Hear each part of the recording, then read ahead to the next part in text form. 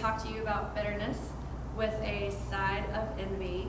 And so we're going to talk about the definition of these strongholds as well as the description, and get into the entry points or the doorways. We're also going to talk about the health consequences, and then get into the Word, talk about what God has to say about this stuff, and then at the end, talk about some practical application tools that you can use to head toward your journey of forgiveness and gratitude. I'm really excited to be here to talk to you about this stuff today. It sounds kind of strange that I'm excited to talk about bitterness and envy. But the reason is because I love to talk about getting to a bigger place of freedom in your relationship with Jesus. And I followed Jesus for a long time before I learned about the authority that I had in my relationship with him. And I didn't understand that there was an enemy out to get me, and that he was planning specifically against me and scheming specifically against me. And when I learned that that was going on, and I had authority and power in my relationship with Jesus to overcome that, that was a game changer for me in my faith. And I began to see why I had unhealthy patterns and thought patterns in my life, and began to break those strongholds and just walk out into a greater place of freedom, smack dab in the middle of where God wanted me and my purpose. And so I love to talk about that with other people. So today we're going to get into bitterness, and I'll share with you some of my story along the way, and hopefully that'll help you see that it's not so scary to forgive. One of the things specifically that struck me about bitterness is that I had not really ever thought of that word outside of hearing about the bitter old lady down the street or something like that. So I didn't think that that was something that was going to be a concern for me on my radar. And I actually said out loud about myself many times, oh, I'm a very forgiving person. But what that really meant was that I, on the surface, was saying, I forgive you and things like that, but I was just kind of letting stuff go. But on the inside, I was keeping track of how people hurt me. And I would make decisions about them based on what they had done to me, and maybe withhold something from them, or even draw conclusions about my own self-worth. And more importantly, I'd never forgave myself. I didn't even know that it was a thing to forgive yourself. And so I had a long list of hurts that and accusations against myself that I held on to. And so to understand that I could get freedom and forgiveness, forgiving myself and others, was huge and exciting for me. So let's get into it. Let's just start simply with the definitions. And the first one is bitterness. Your definition of bitterness is a separation resulting from unforgiveness for wrongs or felt wrongs, coupled with the desire to continue in separation or payback. So bitterness is a separation resulting from unforgiveness. And unforgiveness can be anywhere in your life where somebody has hurt you and you did not make the choice to forgive them, even if you haven't seen them in 10 years or anything. So it's separation resulting from unforgiveness for wrongs or felt wrongs. You felt it. What really happened, who knows, but you felt like someone wronged you, coupled with the desire to continue in separation or payback. Let's take a look at that definition, envy. Envy is a discontented state of wanting for something else. Keyword discontented. A discontented state of wanting for something else. Let's get into the doorways. So you've learned a little bit about strongholds already, and just to review, the doorways are the ways that these strongholds get in and set up camp. They're the entry points. And so for bitterness and envy, here are the entry point opportunities, the ways that they can get in. The first one is generational. I like to say this is when we get it honest. You're just kind of born with it. Maybe generations back, something happened in your family, someone didn't forgive. Whatever happened, there was a stronghold of bitterness set up, and it just sunk deep into the genes in your family, and you get it honest. Another one is a hurt of any kind. And so at this point, I just want to encourage you to start to think about, as we go through this topic, start to think about times when you've been hurt. And just invite the Holy Spirit to come along and sort of get in a marination conversation with the Holy Spirit, that you would have these hurts brought to mind, and you can just start to make a list of them. And as you do that, something might come up you haven't thought of in 10 years. And if it does, just trust that God wants to bring some healing there, and go ahead and write it down. So you might be thinking, okay, Kelly, so you're telling me to excavate like my entire life from birth and reflect on every time I had pain. Well, yeah, kind of. However, I'm asking you to do that in faith that God has some big freedom and healing for you on the other side. And before we go any further, one more thing I want to clarify. Nothing that we're going to talk about is going to in any way justify terrible things that happen to you. Some of you that are in this class have been through terrible trauma. You've been wronged. There have been injustices against you, and those things were wrong, and nothing about this is going to give that person an excuse or give them permission to hurt you again, or anything like that. This isn't about them. This is about you and your relationship with your Heavenly Father, and bringing even more reconciliation there, more closeness, and getting more freedom. So be encouraged that this doesn't in any way justify what happened to you. So back to those doorways. People that hurt you, places where you felt rejected, disappointment. Disappointment can be an entry point. Who's disappointed you? Maybe you've been a disappointment to yourself. Also consider memories that are unpleasant. So if you have a memory that comes up and it continues to be oogie when you think of it, you might want to consider that as an entry point of bitterness. I mean, maybe something happened in middle school. Kind of think for most people, middle school itself could be an entry point. Maybe it's the way that you lost your virginity. Maybe it's a divorce. There are lots of painful opportunities for us to set up bitterness. Taking offenses of any kind. When was the last time that you took an offense? Were you cut off in traffic? Or maybe someone made a comment that was really offensive to you? Are you easily offended? Is it hard to let go of stuff like that? An offense can be an entry point. So let's get into the description. A little more about bitterness. Bitterness is a willingness to feel badly about someone else, or a perverse pleasure in someone else's shortcomings. So a willingness to feel badly about someone else. I love that word willingness, and it makes me think of when I was in college, I had conflict with my roommate, and it was really ugly conflict. We were really close, tight friends, and this conflict was we're getting new roommates and living in different dorms, that kind. We had about 3 weeks left before the end of the semester when we could escape to back home for summer. But for those 3 weeks, I would see her on campus, and when I would see her, I would have to remember that I was mad at her.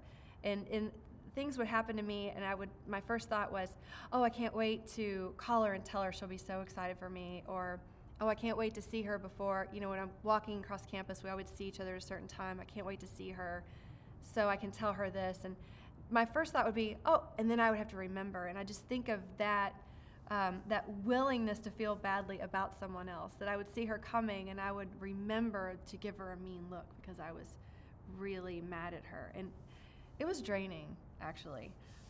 So a perverse pleasure in someone else's shortcomings. Perverse, that's kind of a creepy word, but if the person you have unforgiveness against is walking down the sidewalk and they trip and you go, heh, heh, heh, that's perverse pleasure. And so consider that as you consider bitterness. Bitterness is quick to repeat others' sins. Bitterness memorizes a list of transgressions, and bitterness is happy to talk about it with anybody. Maybe you haven't seen that person in 10 years, but if their name comes up, whoever's in the room, you're going to list out the things that they did to you.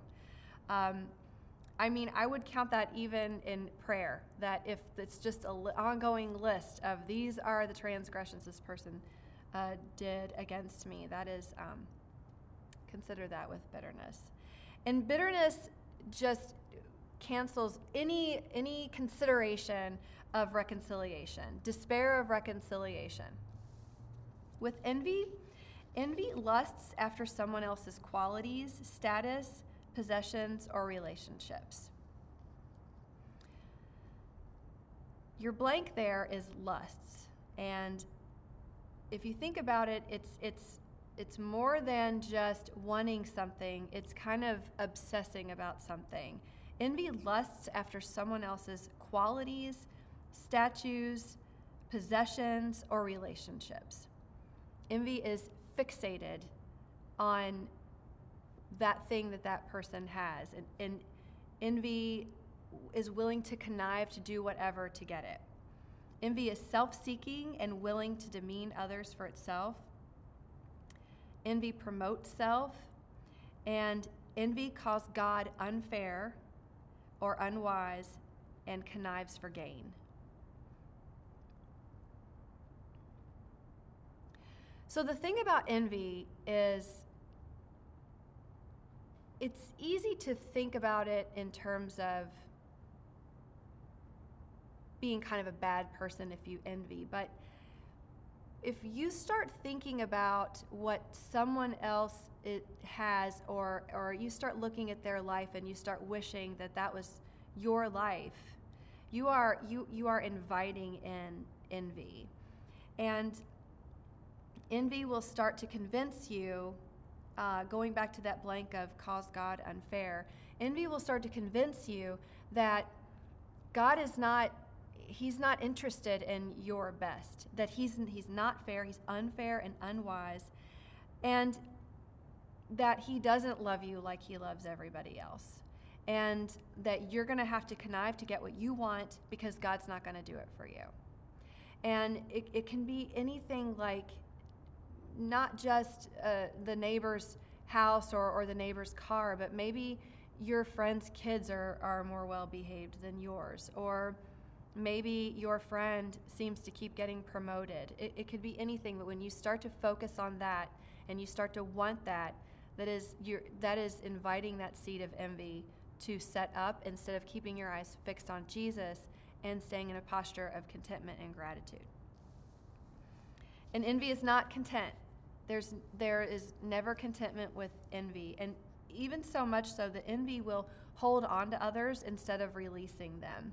So if you think about those in your sphere of influence, your children, people under your authority, envy wants to hold on to them instead of letting them go. Our children were meant to raise to release, but envy does the opposite.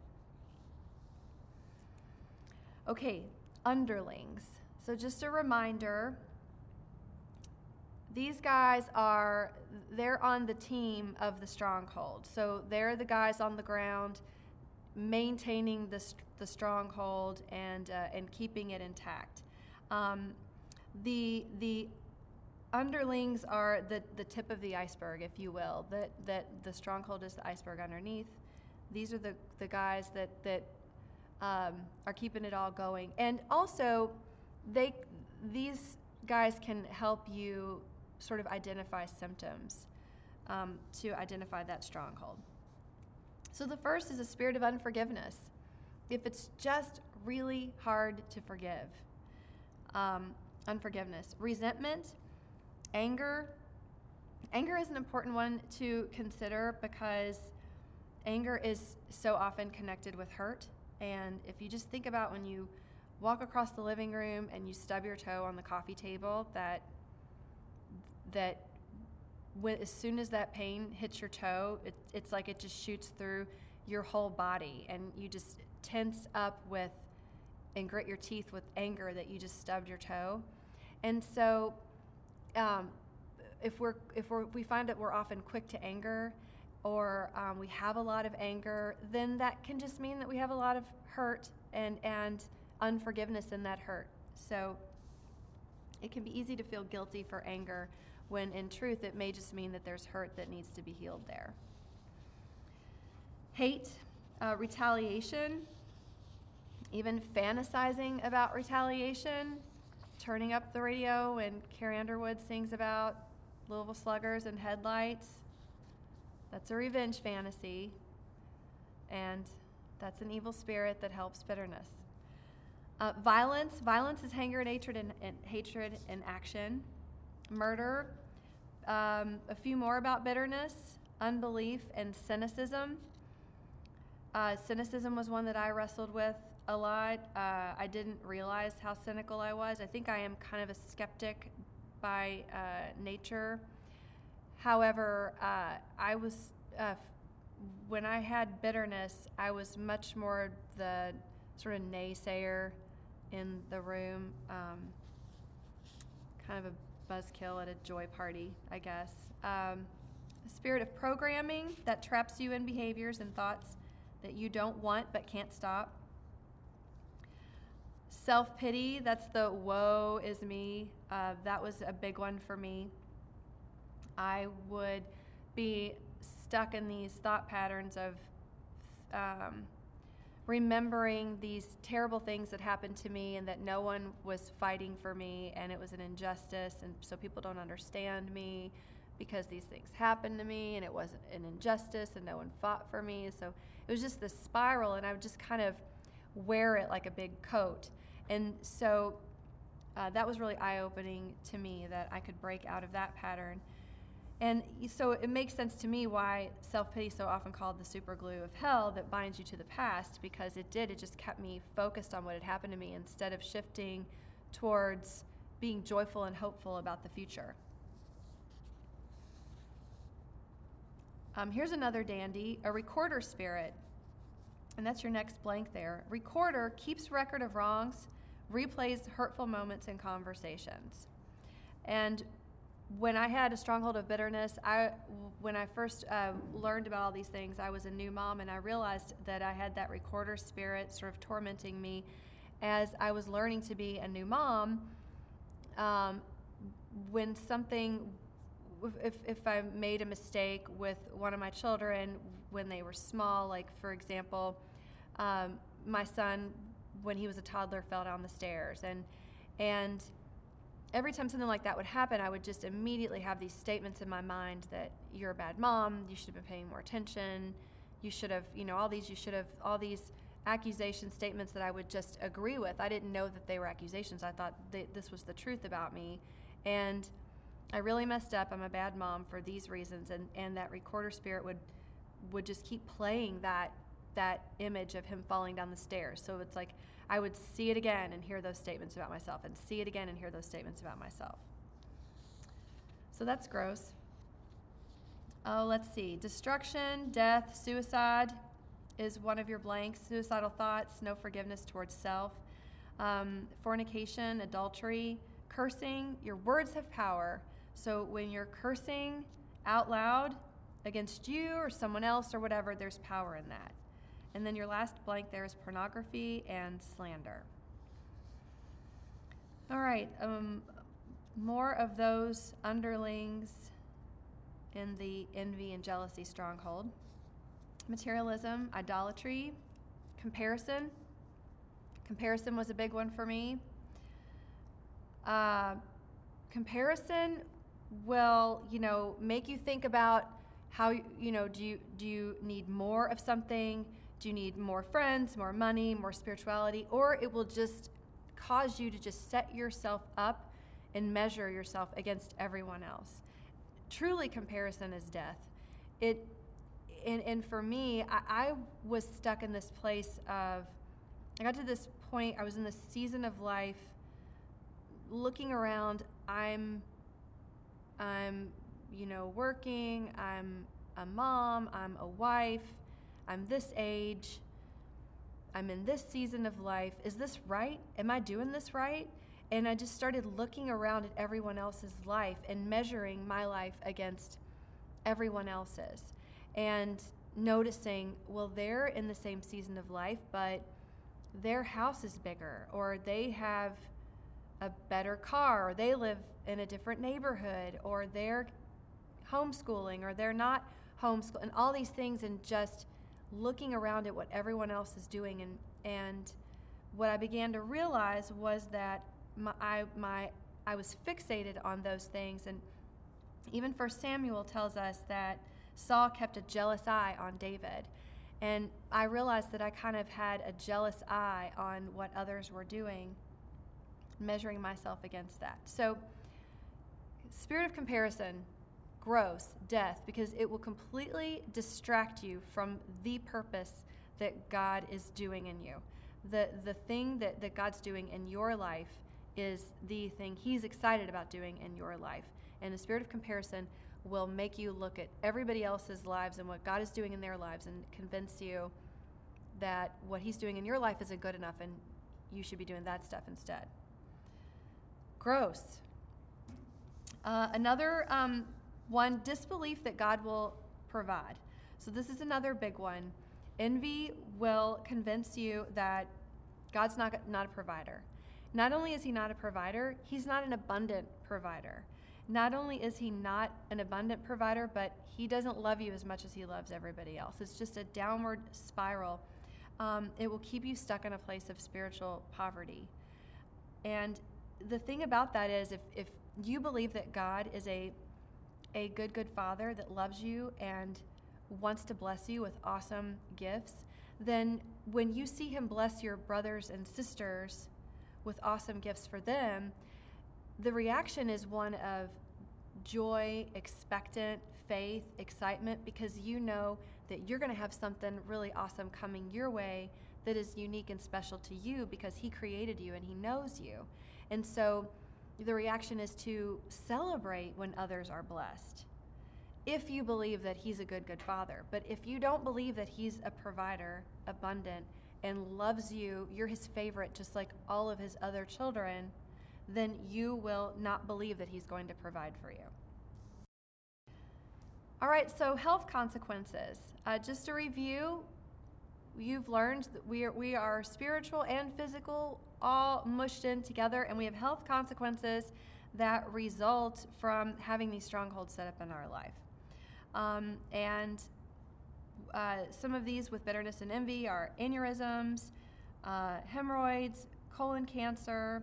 A big one that sticks out to me is osteoporosis for envy, that Proverbs even says that envy rots the bones. Now let's get into what God says. Let's dig into the Word about this stuff. Romans 12:21 says, "Do not be overcome by evil, but overcome evil with good." Well, that's easy to say, but when you decide that you are ready to break apart this bitterness and envy in your life, you are ready to overcome evil with good. And I see bitterness as sort of this hard shell that it kind of over time sets up this hard shell over our hearts that causes us to not be open to any more healing or any more growth or any more of the things that God wants to do in our lives. It just closes us off, that we just become hard. And so when we make the decision to break apart bitterness and get that out of our lives, we are opening ourselves up to more healing and salvation and freedom and awesome stuff that God wants to do. And so let's do it. Overcome evil with good. don't let your past rule you. If you choose to stay in bitterness, you're choosing to let your past rule you. Don't let your past rule you. Ephesians 4:26, do not let the sun go down while you are still angry. I do use this verse sometimes in my marriage because when my husband and I have a fight, he can just go right to sleep. I don't know how he can do that, and I can't sleep because I'm still really mad, and so it's probably not the right thing to do. But I do sometimes. Don't let the sun go down. So anyway, the blank there is deal with your bitterness. Deal with your bitterness. Ephesians 4:29-32, in that passage, we're told to get rid of all bitterness, rage, and anger, brawling and slander, along with every form of malice. Be kind and compassionate to one another, forgiving each other, just as in Christ God forgave you. So we're going to talk more about this, that we're forgiving each other just as in Christ God forgave you. It's so important to get that. No matter what has happened to you, no matter how you were hurt or abused, the devil and his evil spirits meant to hurt you. They meant to bring you down with it. And that's your blank there before Romans 8:28. That no matter what has happened to you, if it was bad, the devil wanted to use it for his purpose. But we have a promise in Romans 8:28, and we know that in all things God works for the good of those who love him, who have been called according to his purpose. God wants to use your hurt for good. The more that you're willing to forgive and invite his healing into that hurt in your life, the more he can use that. And so if you just think about every single hurt, every single injustice that you're ready to forgive, and God comes in, that he can use all of it. And he doesn't want to waste any of it. And so that's really exciting, that the more you want to forgive, the more he wants to use your story. Genesis 37 has a great story about this. This is about Joseph and his brothers. The gist of the story, with Joseph and his brothers, Joseph's father loved him the most, and all his older brothers knew it. And to make it worse, Joseph told them that he had a dream that he would rule over them someday. And they had hatred against him, and envy and jealousy and resentment and all that stuff. And they plotted to sell him and kill him. And spoiler alert, he does end up having great power and ruling. And they end up in a position of needing to receive from him as there's a famine in the land. And Joseph has the opportunity to forgive and show mercy and encourages them with the truth of, you meant it to harm me, but God meant it for good. So dig into Genesis 37 for a great story about Joseph and all the stuff that happened to him, and how in the end he chose forgiveness and mercy, and how God used all of it. So how do we forgive? Can we forgive? Can we really forgive? Can we really just say, okay, I forgive you? Well, no, not without Jesus we can't, and not emotionally. None of this has to do with feeling like you want to forgive someone. We don't wake up and just suddenly have these great feelings of forgiveness and that we just want to let everybody in our lives off the hook. That's not what this is about. This is more about an act of faith, and more about something that Jesus says that we can do, and we trust that. So in John 20:19-23, this is when Jesus comes to see the disciples after he's resurrected. And he says, we'll skip down a little bit. Again, Jesus said, "Peace be with you. As the Father has sent me, I am sending you." And with that, he breathed on them and said, "Receive the Holy Spirit. If you forgive anyone his sins, they are forgiven. If you do not forgive them, they are not forgiven." So right here, Jesus commissions forgiveness to the disciples. Now let's take a look at Luke 5:20-25. When Jesus saw their faith, he said, "Friend, your sins are forgiven." The Pharisees and the teachers of the law began thinking to themselves, "Who is this fellow who speaks blasphemy? Who can forgive sins but God alone?" Jesus knew what they were thinking and asked, "Why are you thinking these things in your heart? Which is easier to say, 'Your sins are forgiven,' or to say, 'Get up and walk'? But that you may know that the Son of Man has authority on earth to forgive sins." He said to the paralyzed man, "I tell you, get up, take your mat, and go home." Immediately he stood up in front of them, took what he had been lying on, and went home praising God. Here's what I want you to take from this stuff. Forgiveness is not a suggestion. It's a direction. It's our responsibility. And having Jesus means it's also a capability. So we have the responsibility to forgive, we've been commissioned to forgive, and we are able to forgive. Jesus says that we can do it. So for most people, these 2 points are hard to swallow because we have so much hurt and pain attached to who and what we haven't forgiven. And a side note on that is, I want to remind you that our enemy is principalities and the dark forces of this world, that our enemies are not flesh and blood. So the devil uses people as vessels to cause hurt. And we are forgiving people, and we're in a battle with those principalities. And so now, but that pain and that hurt is attached to who and what we haven't forgiven. And so the idea of going forward in forgiveness is a step of faith. This is an act of faith that I am ready to say, I'm going to forgive. And in faith, I believe that my emotions are going to catch up, that healing is going to happen, and I'm not going to think about this thing anymore, or if it comes up, it's not going to feel so painful. I'm not going to be reliving it. And so it kind of sounds like, in faith, I forgive Sally. I believe God will revive my emotions and heal my hurt.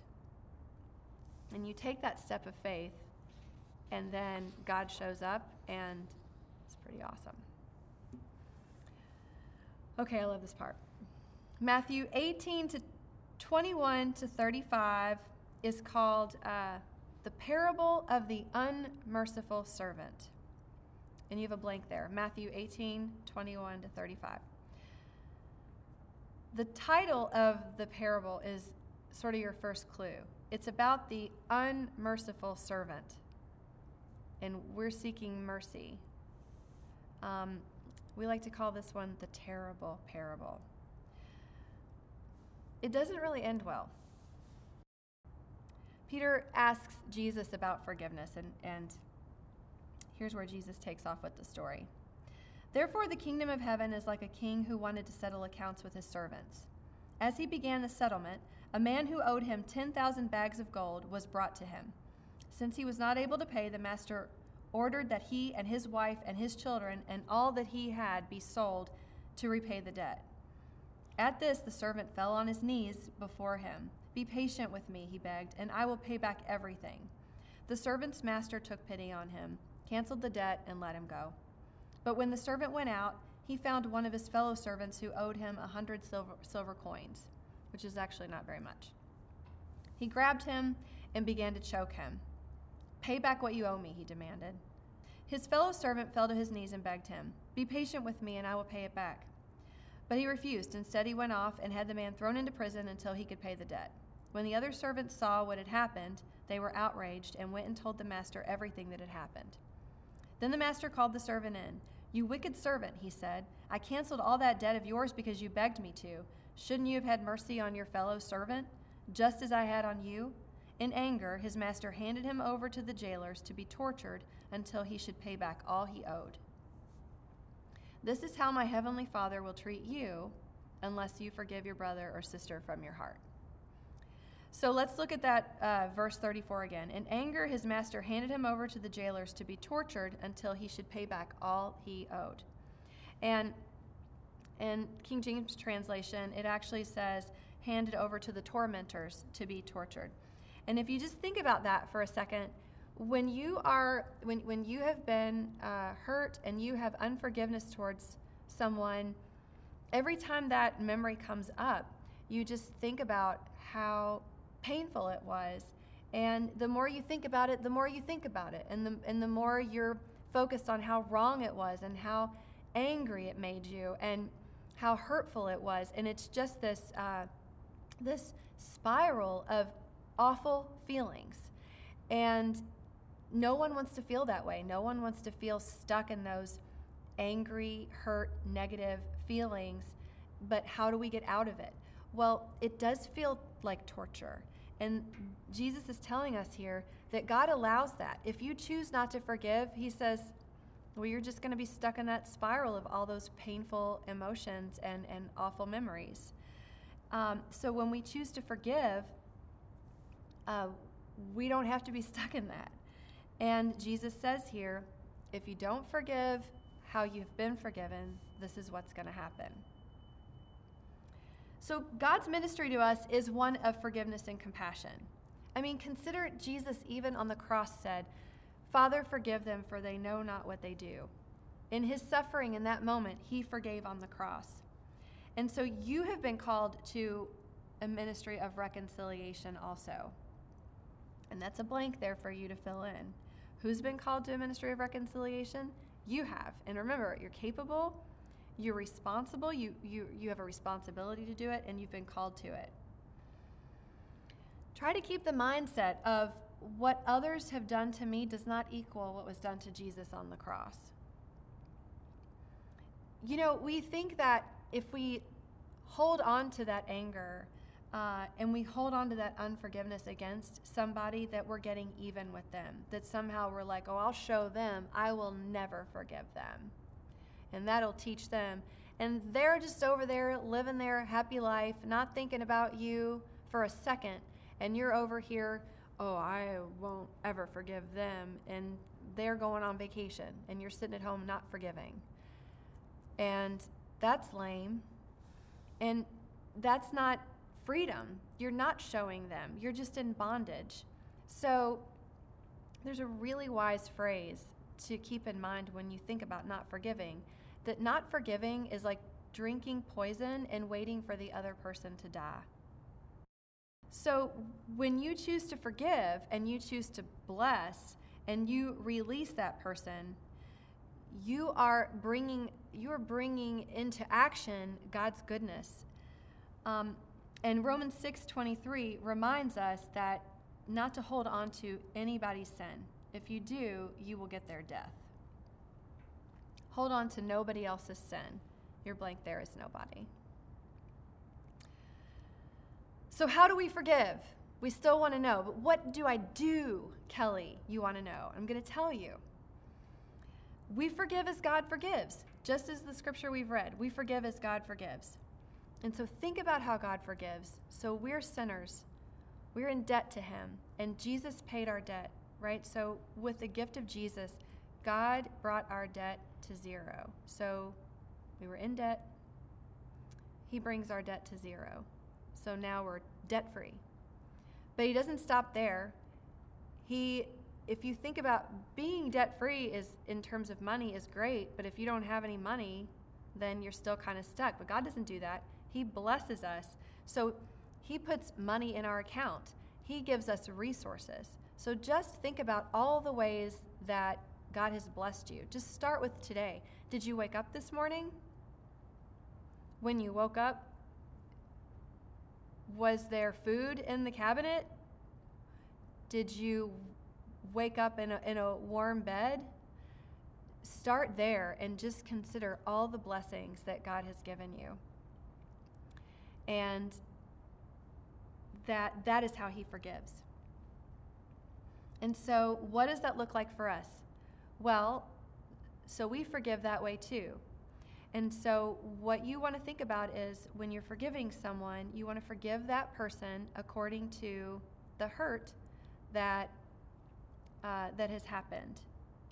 And then you want to speak a blessing over them, to them, bless them in that same way. Okay, so what does this look like for us? How do we apply this forgive and bless and release? Well, there's a formula for that, and it's exciting because you'll have something to do, something to follow as you go through your journey of forgiveness, as you explore your life, but also going forward, you'll have sort of okay, I know what to do now when someone hurts me, instead of just kind of sitting in your hurt. So we're going to go through these steps, and then I'll give you a couple of examples. You're going to name the hurt, and then you're going to forgive. You're going to make a declaration of forgiveness, and then you're going to break the connection between you and that person. Think about the fact that when you have unforgiveness against a person, that person wronged you, that you are connected with that person forever. But when you forgive, you break that connection. So you're going to do that, and then invite the Holy Spirit in to just start that ooey gooey, lovey healing process that is so good, and then you're going to bless them. So here's some examples. When I went through this class and went through my bitterness portion, I started making an unforgiveness list, and like I mentioned earlier, I started asking God to remind me of some things, and there was a particular person that came up that I hadn't thought about in 10 years. Well, probably because I didn't want to think about them. And it was a boss that I had when I got out of college. It was my second job out of college. And it was a new city, and kind of, it was definitely in my degree area, but kind of also a new type of role. And I definitely needed lots of training and didn't know what I was doing, as any entry-level, fresh out of college person would be. And I came into this job every day asking questions, ready to be trained, and my boss would meet me with ridicule, and that evolved into name calling, and I guess you could say bullying or harassing. Harassing, not the sexual kind, just plain old harassing. He was the director of the department, and he started making up nicknames for me. He thought that I had bad posture, so he called me stuff like Quasimodo and stuff like that. And he would, and some other names, and he would tell everybody in the department to call me that stuff. And so if we were in a staff meeting and my name came up, he would correct the people talking. He would correct the person and say, "Oh, no, that's not Kelly." And then he would insist that they call me by one of those derogatory nicknames that he was calling me. And most of the people that I worked with were my parents' age, or definitely older than me, further in their career, and I was 22 or something. So that was awful, and I didn't know what to do, and I finally found another job, and I quit and moved on. Never saw him again. Got a job in a different state, ended up getting married, moved across state, never saw him again, and didn't really think about it again. And when I went through this process, which was a good 15 years later, I felt like God was telling me to write this guy's name down. And I realized that I didn't even want to say his name out loud. So when I was with my drill group and it came time for us to share our lists, I was realizing that I didn't even want to say his name. And so while he was only in my life for 4 or 6 months, clearly the enemy had used him as quite a vessel of hurt and damage. And I started to realize that there were some conclusions I drew about me in terms of my career and my capability and in my professional life and stuff like that, all because of this lousy experience at this place where I worked. So, for good measure, we will just forgive Bob again. And so I'm going to name the hurt, and I'm going to say, Bob, you humiliated me in the office when he told everybody in the office to call me hunchback, and he made me feel stupid, and he made me feel incapable, and that my job wasn't secure, and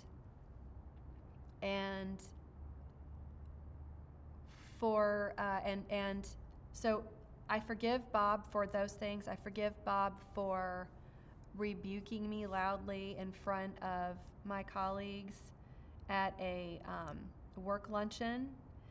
And so again, I'm going through the steps. So I'm naming those things, and I'm also declaring that forgiveness. So I need to name what he did to me and then forgive. Now, notice I'm not saying, God, please help me forgive, or God, I really want to try to forgive. I'm not saying that. I am declaring, I forgive him. It is a statement of faith.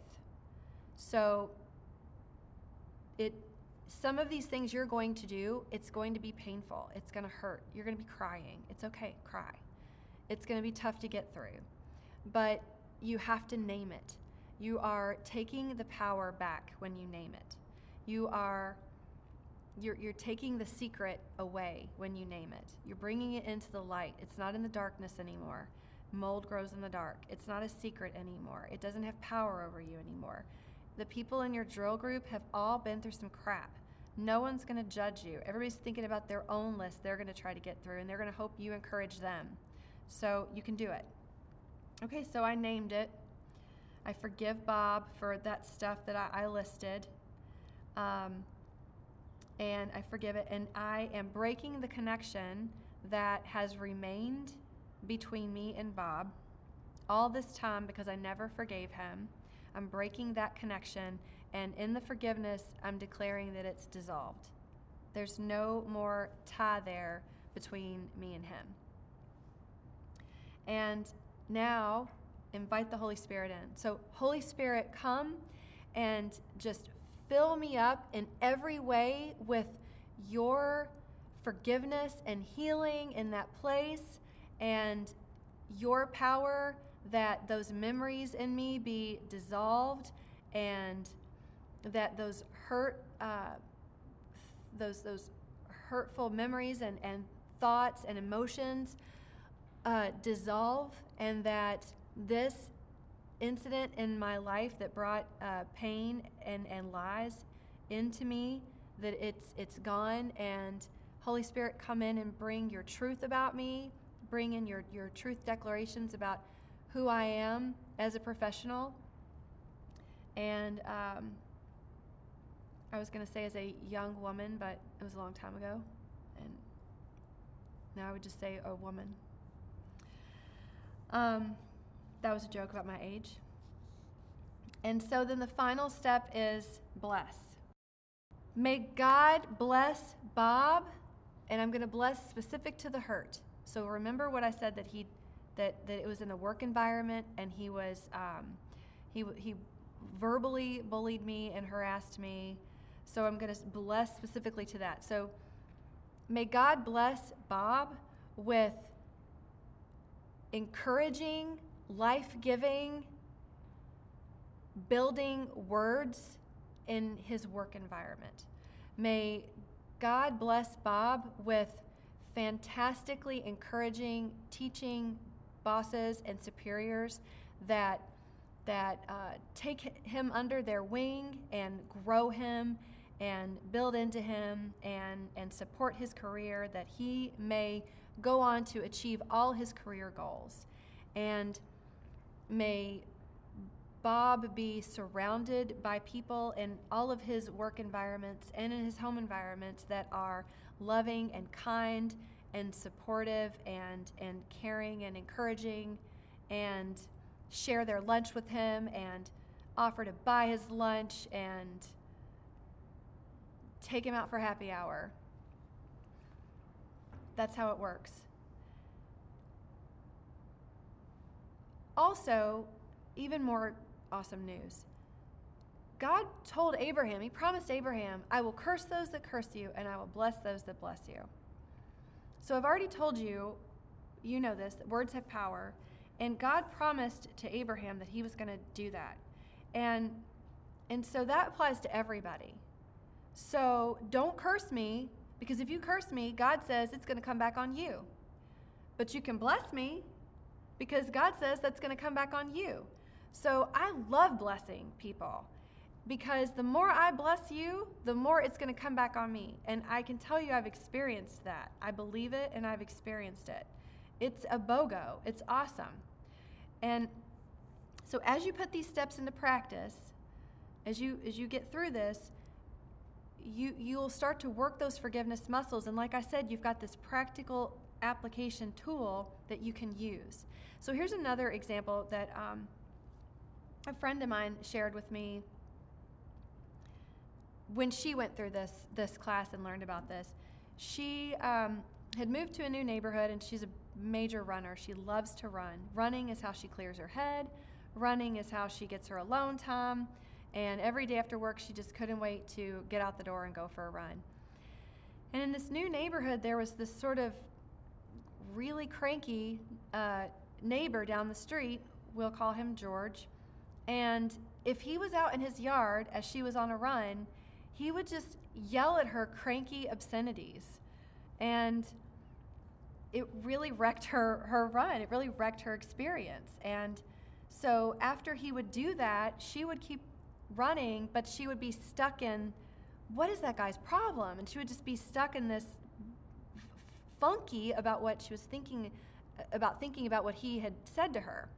And it started to discourage her from going on a run, and she was still trying to find other routes because she was new to the area. And all because of this cranky guy in the yard. And so she came to me one day and she was like, I'm so excited because I went for a run and cranky George was in the yard yelling at me. And when he did that, I immediately knew, oh, I can just forgive and bless him.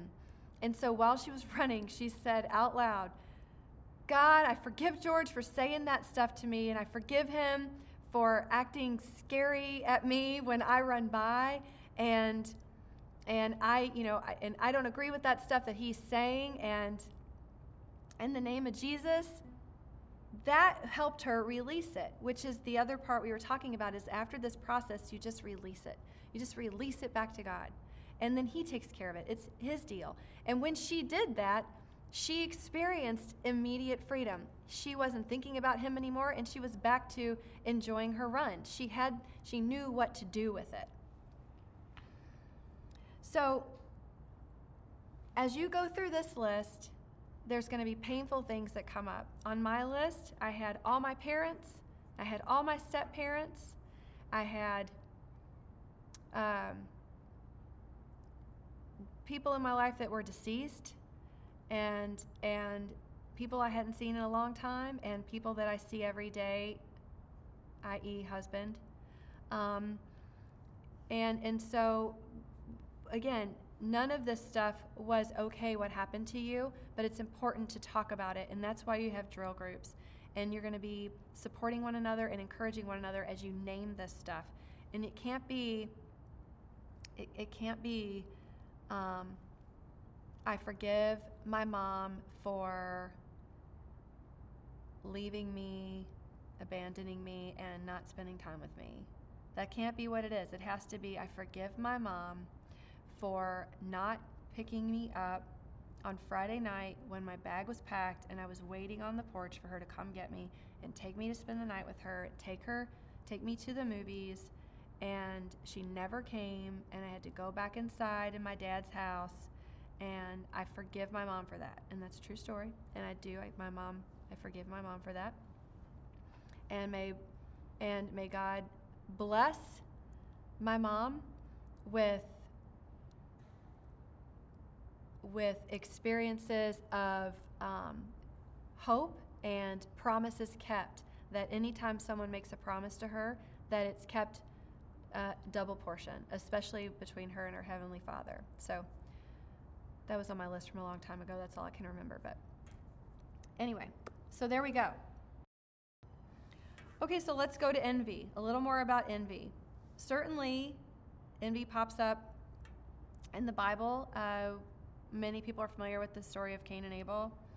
And Cain's envy led to bitterness and accusation and ultimately murdering his brother Abel. You can read about that in Genesis 4. James chapter 3 calls out envy, and 1 Corinthians 13, of course, tells us that love does not envy. I want to encourage you with this. A big weapon against envy is gratitude.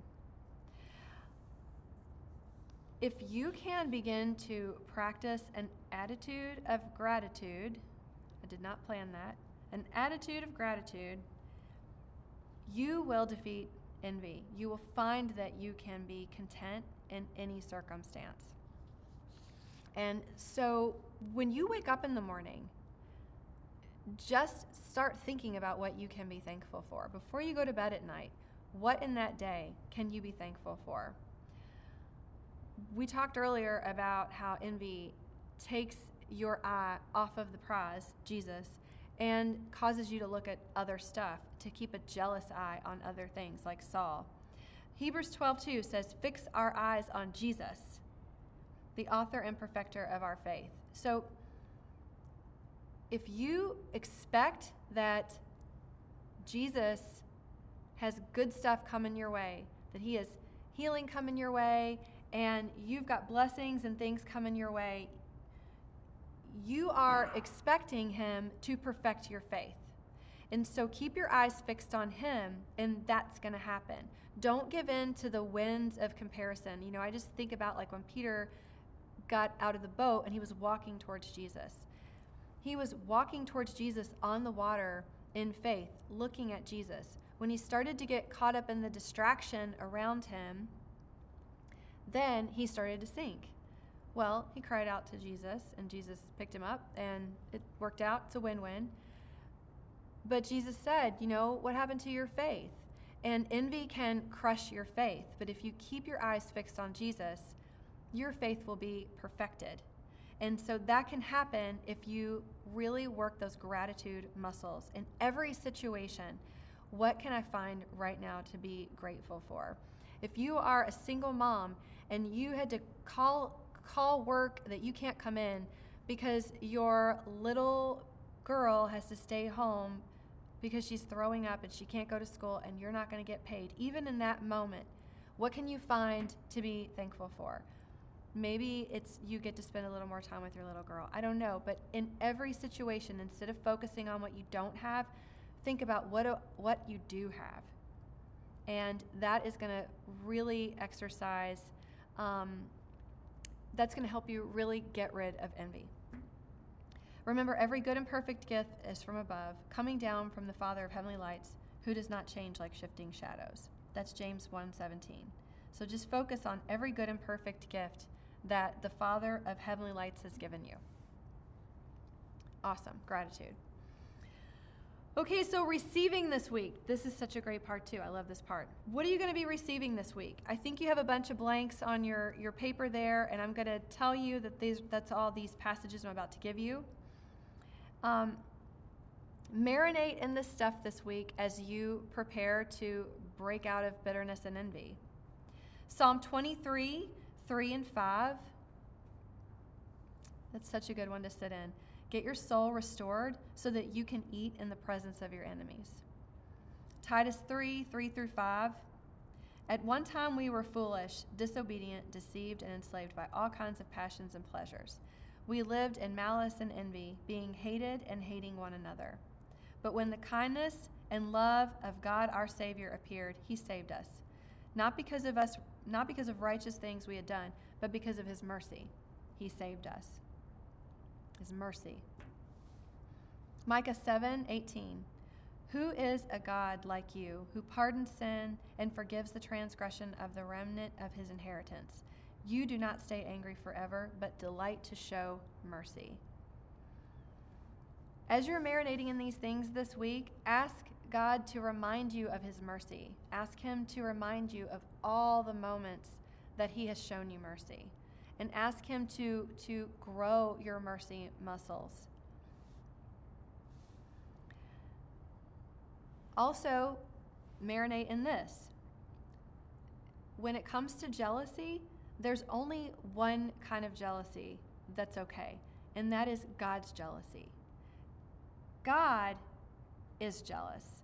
He is jealous for you and for your whole heart and soul. He's a jealous God, and he doesn't want to share you with all that other stuff that you're looking at and thinking about. He doesn't want to share you with any of that. He wants you all to himself. That's exciting. Here's some passages. Exodus 25, Exodus 34:14, Deuteronomy 4:24, 2 Corinthians 11:2. So your homework for this week. We talked about this a little bit earlier. You're going to get into that list. Start thinking about the hurts and make a list. Make a list of all the people that have hurt you. And ask God to remind you. I did that, and like I said, a particular place popped up that I didn't know would pop up, and it turned out that it was something that I really didn't want to deal with, I didn't want to face. But as you make that list, remember that these are all the places where God wants to bring you more healing and more salvation and more freedom. And so be open to that. As you think of offenses and hurts, consider, do you get an emotional ping when you think of it? That's definitely a clue. You need to write it down. And like I mentioned before, put your spouse on there, put your parents on there. You may need to put your kids on there. If you have a baby and your baby is crying every night and you can't sleep and you're mad at your baby, that's okay. Just put baby on the list. And it's fine to put people on there that are deceased. It's fine to put God on the list. I have a friend who was really, really bitter towards God and actually looked like a pretty nice, plain old Christian. But when it all came out, there was deep bitterness towards God. And he doesn't want that. He wants you to feel better. Okay, so you're going to make your list, and in your small groups, you are going to practice that recipe that we gave you earlier about forgiving and releasing and blessing. And I'm telling you, it's fun because when somebody cuts you off in traffic, you don't have to be all salty or wonder what to do. You just say, I forgive green car for cutting me off in traffic, even though it was my way. That's not okay. And may God bless him with green lights the rest of his days driving, and may God bless him with fantastic gas mileage. And that blessing's coming back to me. So do that and teach it to your children. It gives your children a way to understand how to deal with the unforgiveness that they're holding on to. When you start to do this, you will see that this process of forgiveness, it unleashes God's mercy and unleashes his goodness. It sets into motion God's power to overcome evil with good. And because I'm so excited about blessing, I'm going to bless you right now. So everybody here tonight in this teaching, may God bless you with big, full amounts of healing and freedom as you continue this journey. May God bless you with encouragement and great friends in your drill groups to lean into. May God bless you with lighter loads and in the days to come delightful surprises of how He loves you specifically, and He's even more excited than you about this fantastic journey towards freedom. Amen. Yay, thanks.